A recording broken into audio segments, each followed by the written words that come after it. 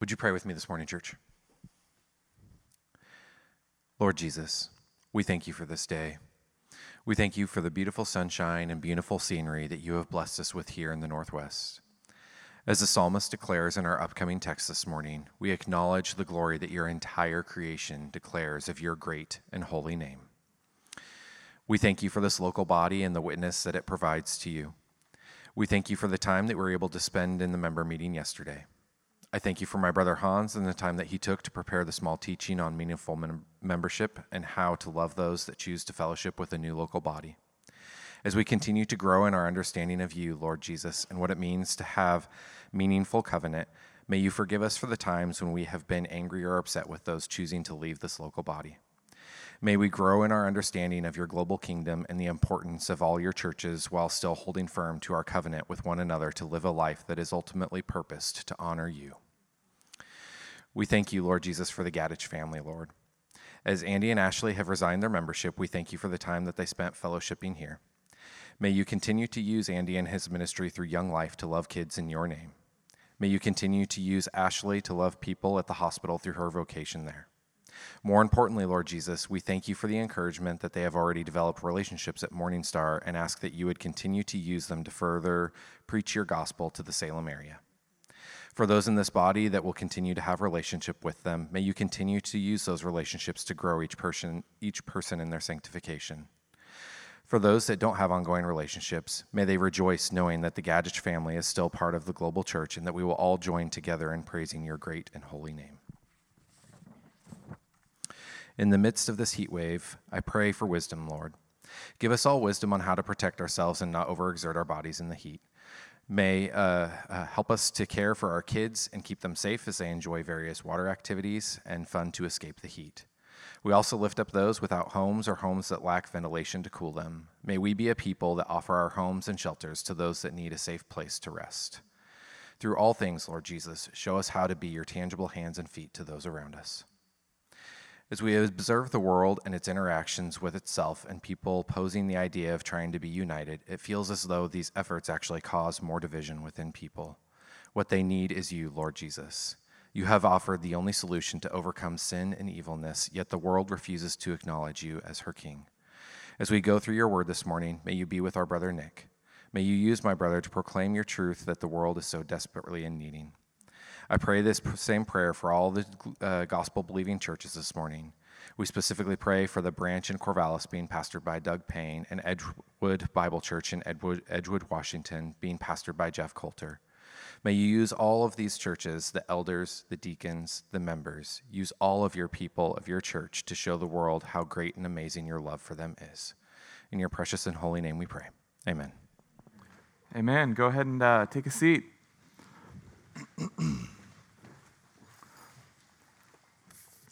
The world we live in, the world that surrounds us, the world that is outside of us, has a significant impact on who we are. Just one example of this is the idea of perfection. We as a society are continually working to get rid of any imperfections in our life. This is ingrained in us from a young age, right? Perfect test scores, A+, 4.0. Parents who press us to get better at our selected sport or hobby. Plastic surgery, beauty products. We are constantly bombarded by this idea of what perfection looks like. We are continually shaped by our surroundings. And the world calls us to be perfect. Don't let people see how you're not. I mean, perfection, after all, is what winners are made of, right? One example of this is Michael Jordan. Undeniably the greatest basketball player of all time. And while he wasn't perfect, he just had to be more perfect than his opponent, and it paid off. So even in the competitive professional world, to get a leg up on others, you need to do your job better than they do. You need to be more perfect and make less errors. It is this perfection that wins the job and establishes rapport and brings the customer back for more business. So that's just one example of how the world shapes us as Christians and as people. There's a multitude of other ways. For we are all shaped by something. Parents shape our children, right? Now we might have more grace than the world, but we desire success out of our kids. I mean, who wants to see their child in their 20s living in a van down by the river, right? We may not want them to be perfect, but we do shape them into an image. We do press them in ways. Our values, we desire to line up with theirs. Their values to line up with ours. Each of us can clearly look back, maybe even as you get older, into your family of origin and understand that they shaped you into who you are today. And it takes years of work to understand this, but also to then unlearn the bad habits that carry over. We are products of our environment is maybe another way to state what I am talking about. This morning, we find ourselves in two Psalms again. Psalm 19 and 25. These Psalms are separated by 6 chapters. For some Psalms, we know when and why they were written. But for both of these Psalms today, the author we know is David, but when and why they were written, we do not know.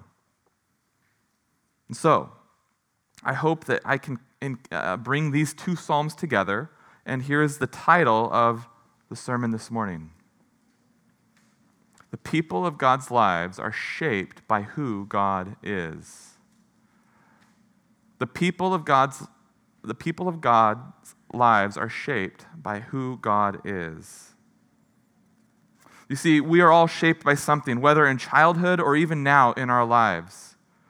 The question that I would like you to consider this morning is this: who or what is it that is shaping your life right now? Who or what is it that is shaping your life right now?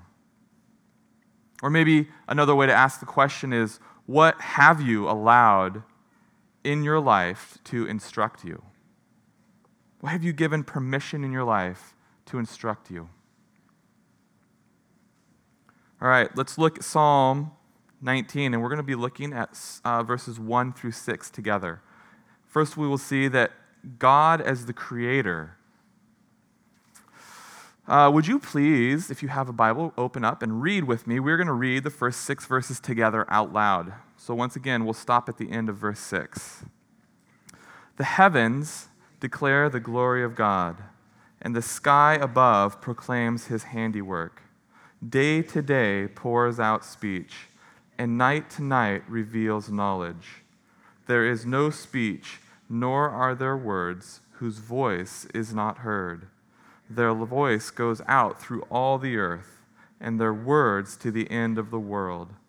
In them he has set a tent for the sun, which comes out like a bridegroom leaving his chamber, and like a strong man runs its course with joy. Its rising is from the ends of the heavens, and its circuit to the end of them, and there is nothing hidden from its heat. So the first 6 verses here in Psalm 19 are a declaration of the Creator God. David points the reader or the singer, right, as this is a song, right to what theologians would call general revelation. General revelation is God revealing himself generally to mankind. The word that is used for God here is Elohim, the one true creator God, God of gods, Lord of lords. He is the creator, and to him belongs the glory. And it is the heavens that the psalmist then focuses on here. God has revealed himself to the world through the creation of the heavens.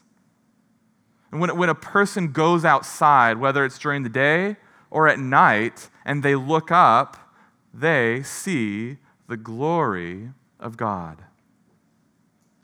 It was the sky above that declared God's creative power and authority, and it all points back to him. general revelation is God declaring his glory through his creative power. It's him declaring his existence through the world. Now, one may not recognize the Creator.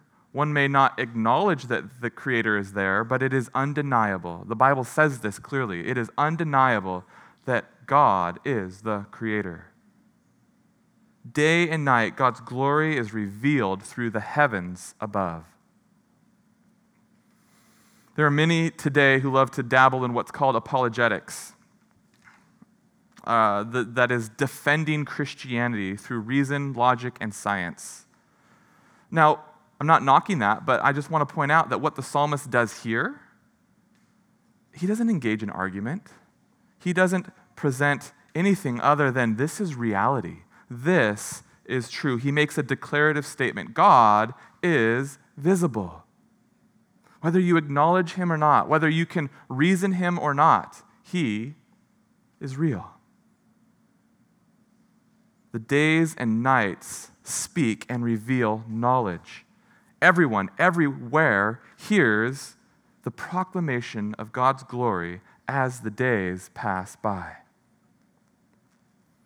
In verse 5, he describes the sunrise as a bridegroom who comes out of the tent in the morning, beaming brightly after having spent the night with the bride. And then, as a strong runner who runs with joy. It reminds me of the movie Chariots of Fire, where runner Eric Liddell says in the movie that when he runs, he feels the pleasure of God. I think he's crazy, but that's how he felt. When he runs, he feels the pleasure of God. It's the same imagery that is taking place here in Psalm 19. This is the same sentiment that we see here. The Son has a job.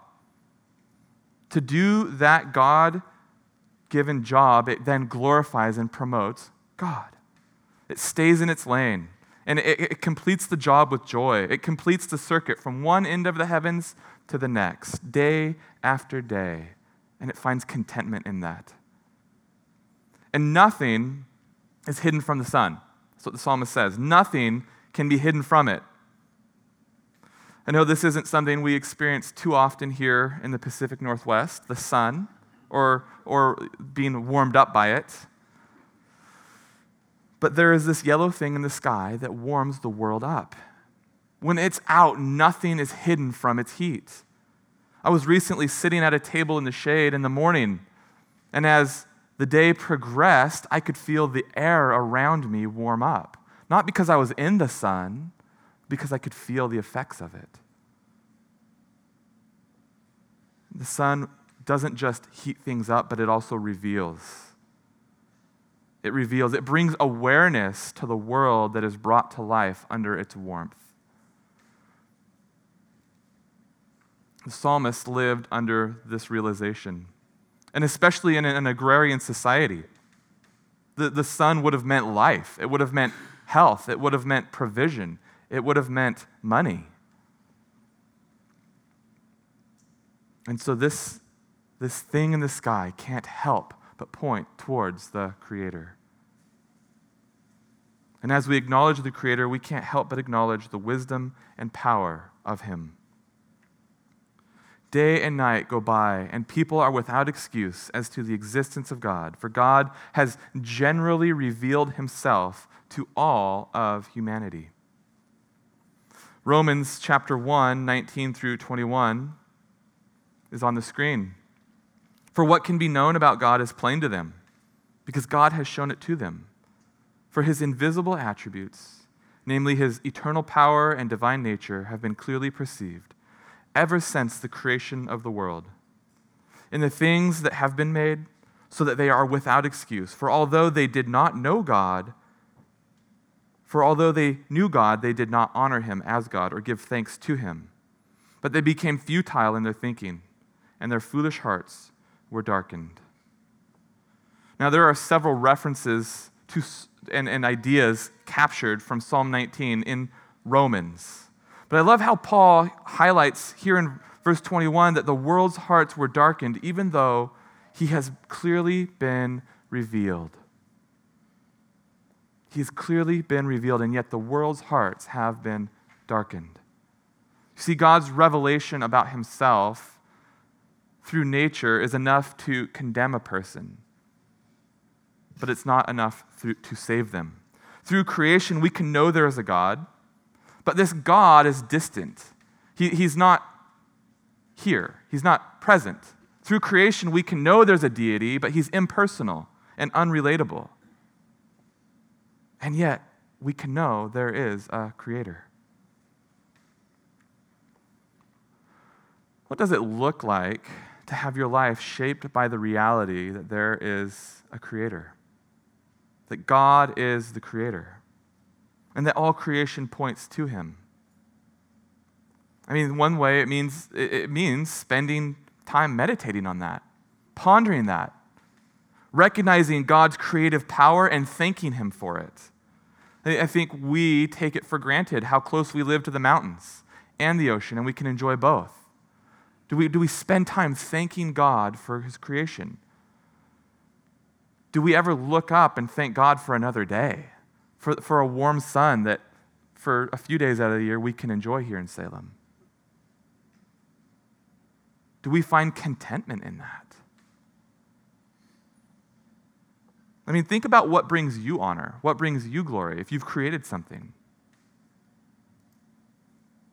People, thankfulness, gratefulness for this. Much more with God, and his creation is worth acknowledging. We ought to enjoy it. We ought to take care of it, and ultimately we ought to give praise to him for what he has done. It is what is in the heavens above that we can see the knowledge of God. And it is in the sun that warms the earth to bring food for us to eat, for the sun is life. But all of this knowledge of God is simply that. It's just knowledge.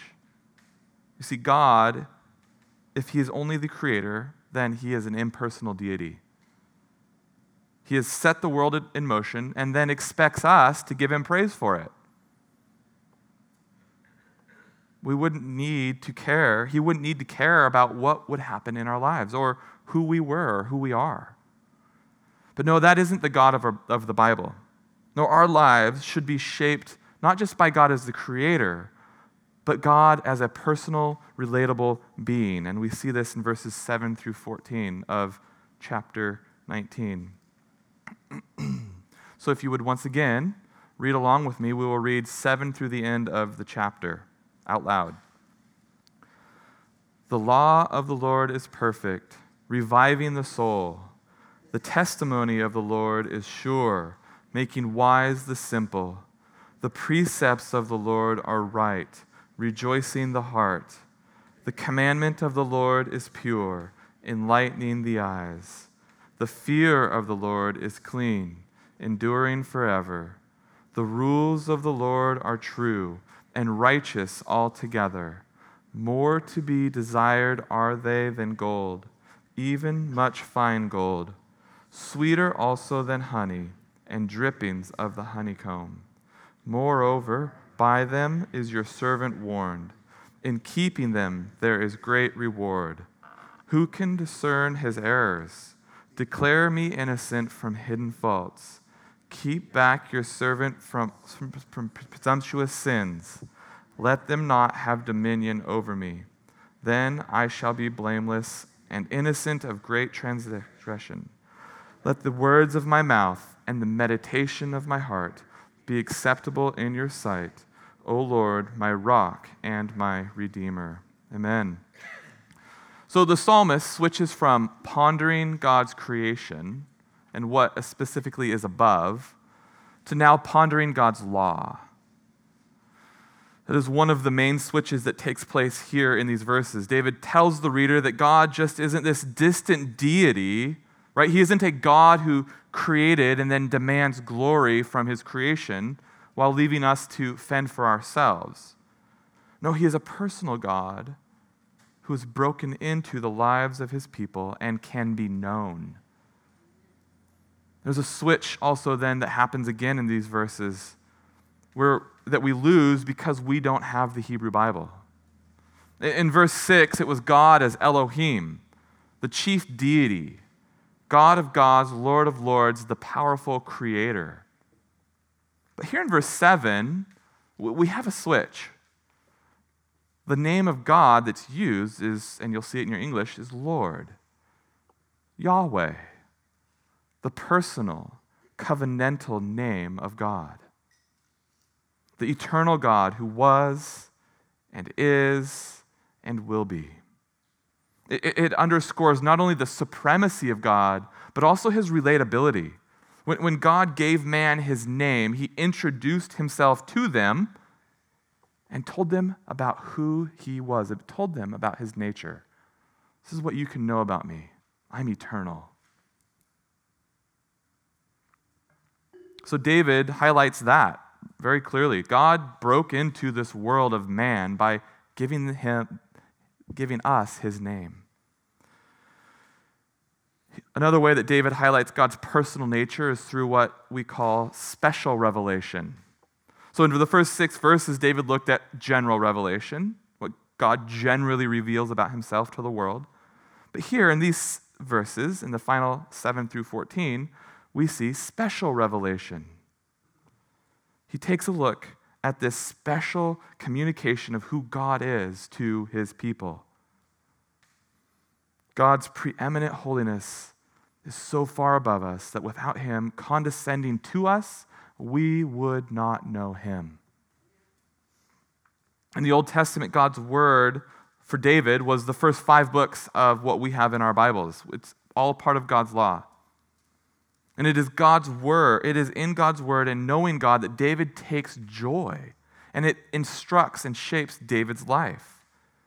So in the next 5 verses, he makes 7 statements about knowing God. Look at what he says about God and his law, that his law is perfect in verse 7, that it's sure, that his precepts are right in verse 8, that his commandment is pure. He says the fear of the Lord, honoring God, giving God reverence for who he is as the powerful creator, judge. The fear of the Lord is clean, for his rules are true, and they also warn us. God's self-revelation isn't in his word, isn't a deity just telling us about himself. No, so that we can worship him. It's so much more than that. It's a personal, relational God graciously communicating with man how we can have peace with him, how we can approach him. God, as creator, tells us that there is something greater than us. And in God's word, David finds the path to righteousness, the path to God. Notice that these statements about the law of God and God himself aren't condemning, but they are filled with blessing. They're filled with goodness. God's speech to his people is filled with encouragement, not condemnation. The word of God brings life to the soul. It gives wisdom. It fills our hearts with joy, and it brings life to the eyes. In fact, they are righteous and desirable. They are sweeter than honey. And in obeying them, there's great reward. As I read this list, I can't help but wonder who wouldn't want these promises, who wouldn't want what is attached to the blessing of knowing God. To have a soul revived, to gain wisdom, to be happy in heart, to possess a great reward that the Creator of the heavens has given. The psalmist tells us that we can know God, and he has made himself known to us. The Word of God is the primary source of instruction in the life of God's people. It was for David, and it is for us. It shapes us. It fashions us. It forms us. And through it, we are shaped by a personal and holy God who instructs us in the way of righteousness. Look at 2 Timothy 3:16 through 17. All Scripture is breathed out by God and profitable for teaching, for reproof, for correction, and for training in righteousness, that the man of God may be complete, equipped for every good work. Notice that it doesn't say some Scripture or only the Psalms or just God's law. No, all Scripture. All Scripture is breathed out by God and is profitable for working God's plan for righteousness out in your life, for equipping you for what God has prepared for you. God is doing something in you through His Word. Paul takes joy in God's Word. It's profitable for training so that the person of God can be equipped to serve God. And when we come to recognize God through the creation and ultimately in a personal way through His Word, we are getting then to know ourselves. For we cannot truly know who we are. We cannot know who we really are unless we see ourselves in light of who God is, because He tells us who we are. Through God's Word, the psalmist experiences the correction of God. And starting in verses 11 through 14, it is God's law that convicts him and is the basis also then for fighting temptation, for fighting sin. And the prayer of David is that God would use the Word, that God would use His Word to root out the hidden sins of his heart and to guard him from, as he calls, willful disobedience. That sin would not rule over him, that it would not have dominion over him. Now, hidden sin is the worst sort of sin. See, when I'm in seasons of life and God is revealing the hidden sins that I have to me, it is rough. Right? With sin that's evident, with sin that I know about and that others know about, I can keep it in front of me. It feels a little bit more manageable. Others are happy to help me with that. But hidden sin, man, no one can really point that out. And I might not even actually know it's there. It just sits in the shadows and causes destruction. God will not let His people sit there and live there. So I would encourage you, if you're feeling brave, ask the Lord to reveal the hidden sins of your heart. He'll do this, and He will root it out. For sin will rule your life. The psalmist can see that, right? There are presumptuous sins, hidden faults, and just straight up errors of his own heart that he is dealing with.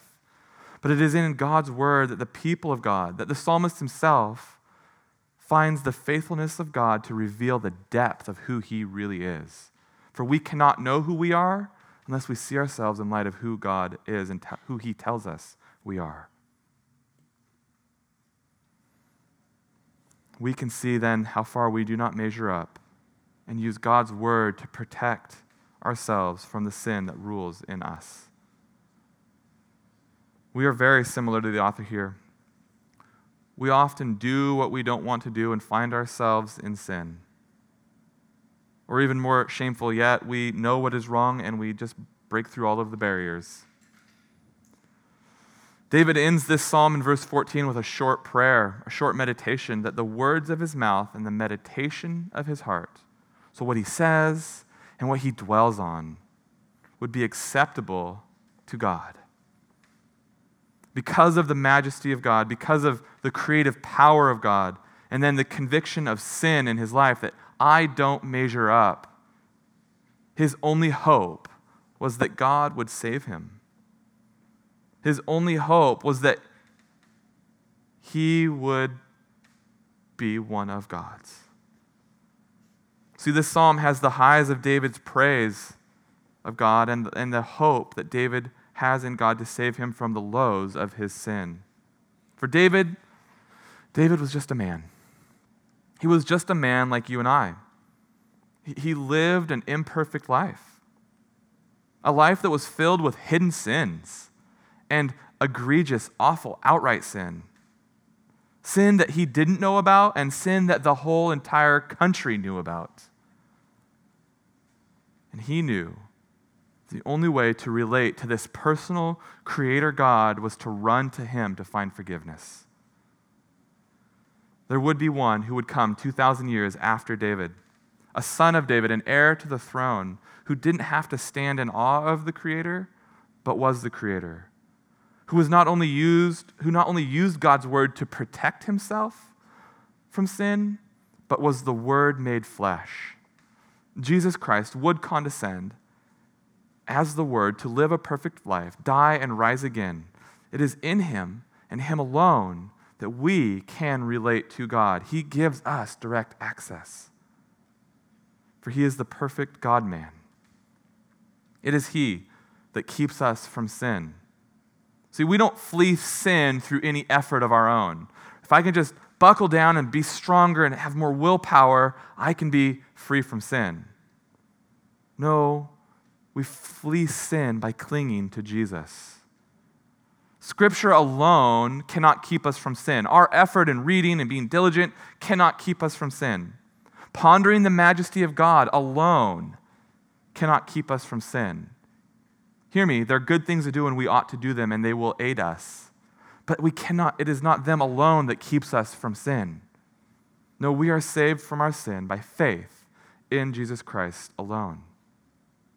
It is he who shapes our hearts as the new people of God. It is he who gives us the power to fight and the desire to fight sin in our life. It is he who saves us. Maybe you're here today and you have not come to know Jesus Christ as Lord and Savior. Maybe you sat in the same seat that you're in now, weeks on end, but never truly turned from your sin towards Jesus Christ. Having a life shaped by a personal relationship with God looks like not trusting in your own work, not trusting in your own religiosity, not in your own righteousness, but in the righteousness of Jesus Christ. It means resting in what Christ has done and growing in a personal relationship with him.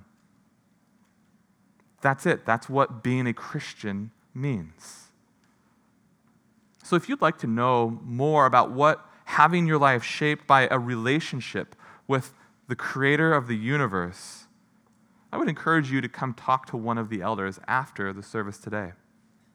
We will all be up here, so you will know who we are. And I would encourage you to come discuss that, dialogue with us about that. If you don't feel comfortable doing that, maybe find somebody that is familiar to you and you would like to, and that would be happy to talk with you about that. For the Christian, Jesus Christ is our personal access to the Father. Because of who God is, we cannot ascend to him. For he sits in the heavens and rules over the world. But God saved us, and now we have access to him. Because of what he has done, the people of God's lives are changed. They are shaped forever. We have been saved. And this is what we find in Psalm 25, the third and final point this morning. Psalm 25. So if you are able, please turn over to Psalm chapter 25 with me. Or if you have a phone, click over to it.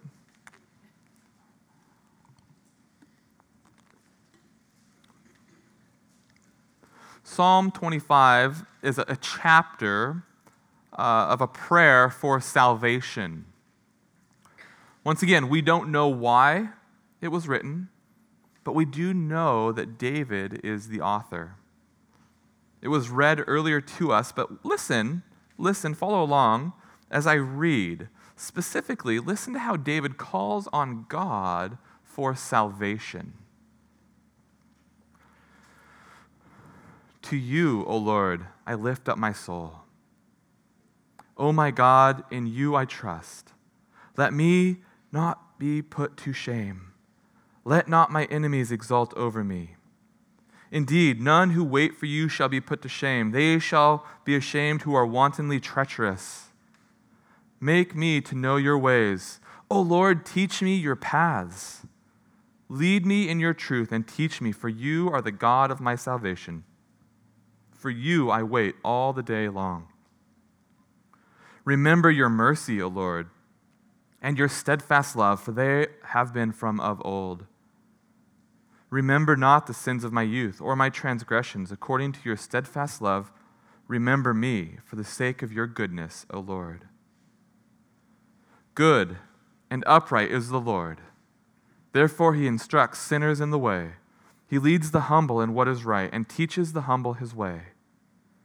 All the paths of the Lord are steadfast love and faithfulness for those who keep his covenant and his testimonies.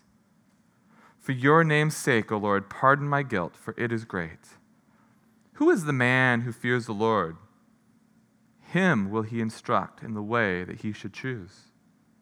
His soul shall abide in well-being, and his offspring shall inherit the land.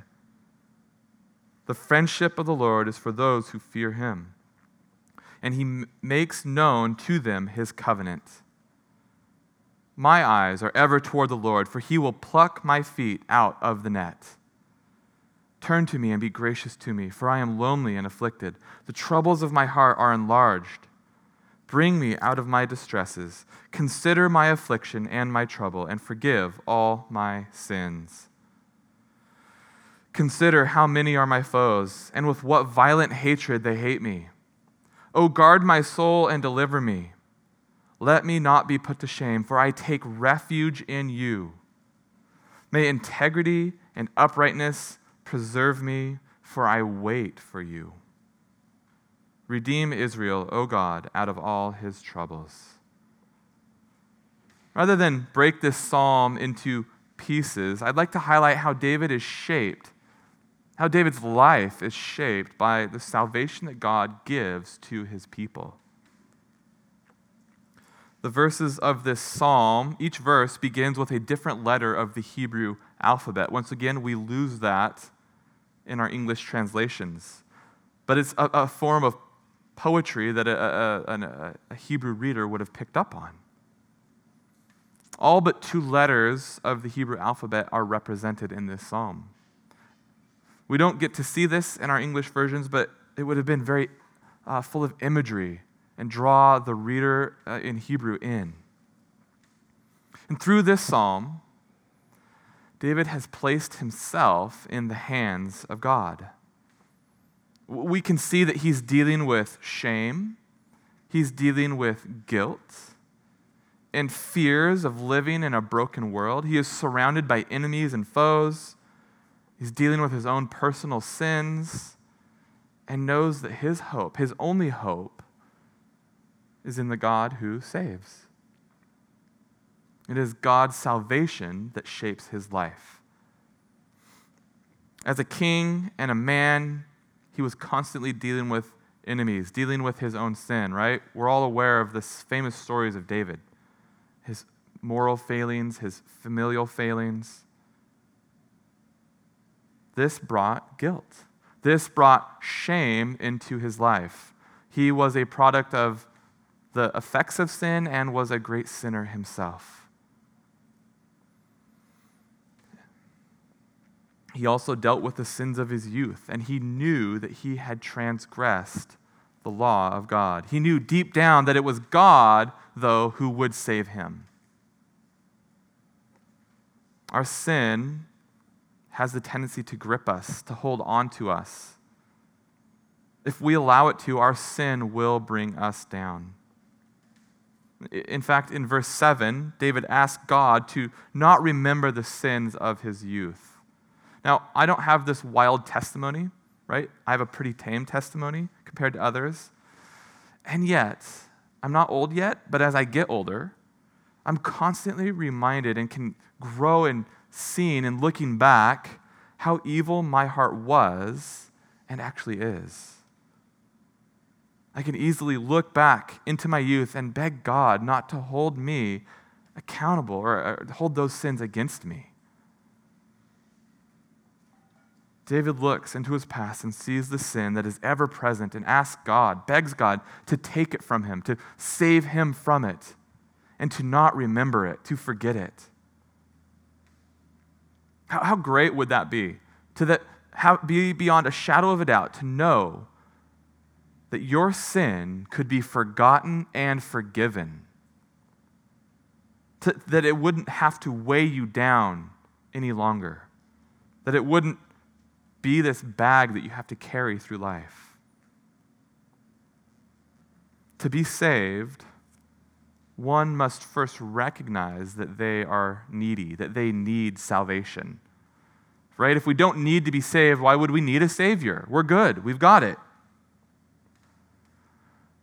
Why would I even allow my life to be shaped by a Savior if I am already fine?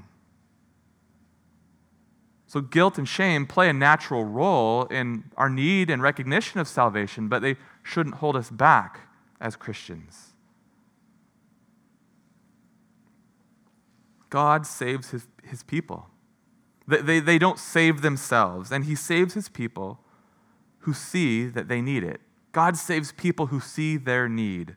He saves broken, messy people who recognize the sin that they're carrying along and who have no hope in this life. Look with me at Titus 3:3-7. These are easily some of my favorite verses in all of Scripture. For we ourselves, this is Paul talking to Titus, a pastor,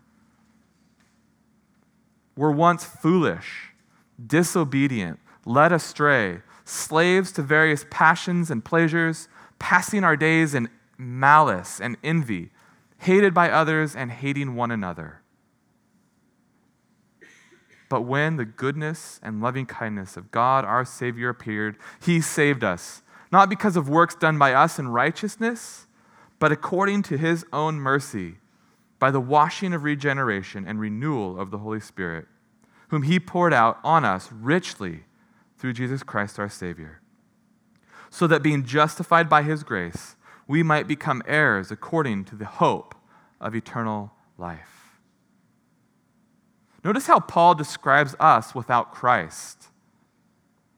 Foolish, disobedient, led astray, a slave to sin, passing our days in anger and envy, hating other people and them hating us. How pleasant is that?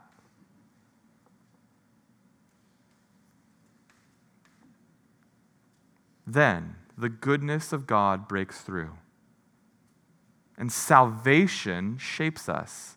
Our Savior shapes our life. Then this is the trajectory of the people of God.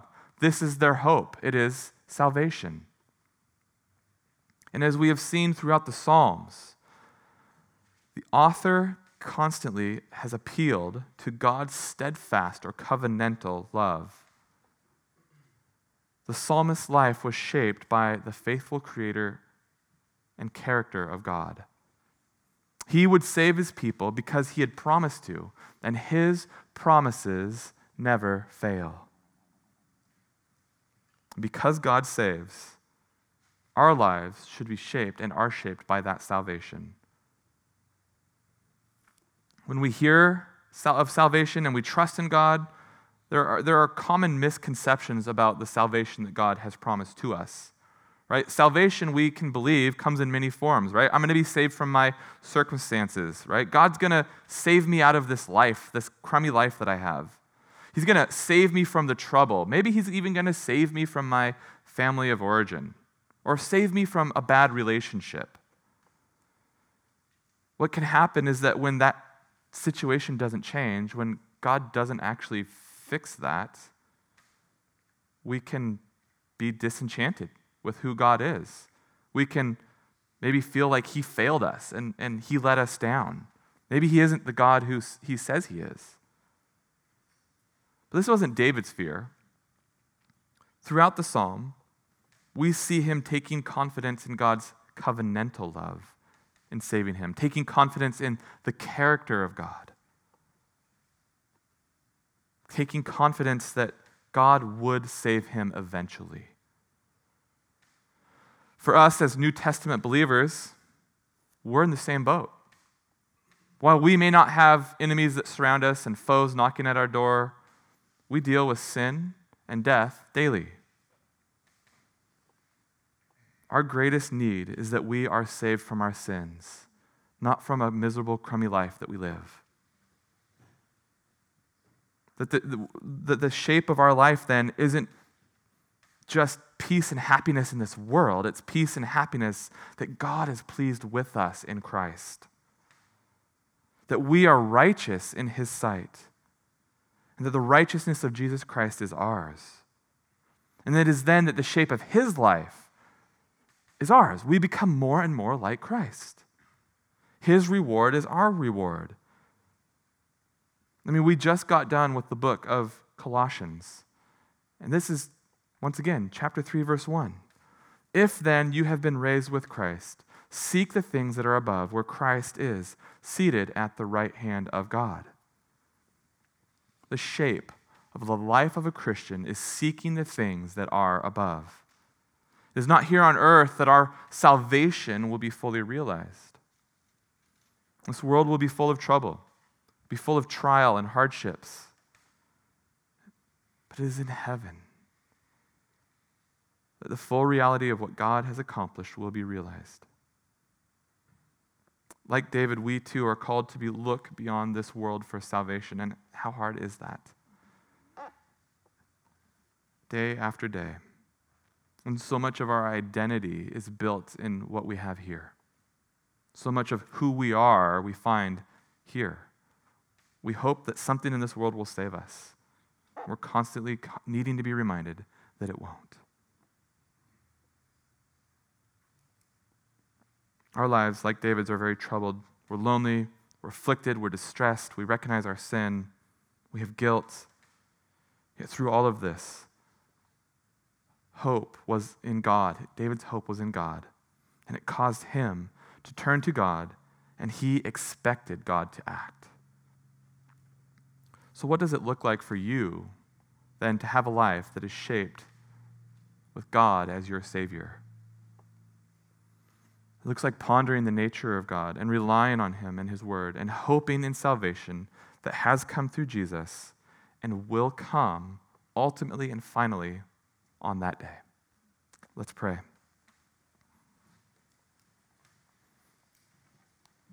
Father God,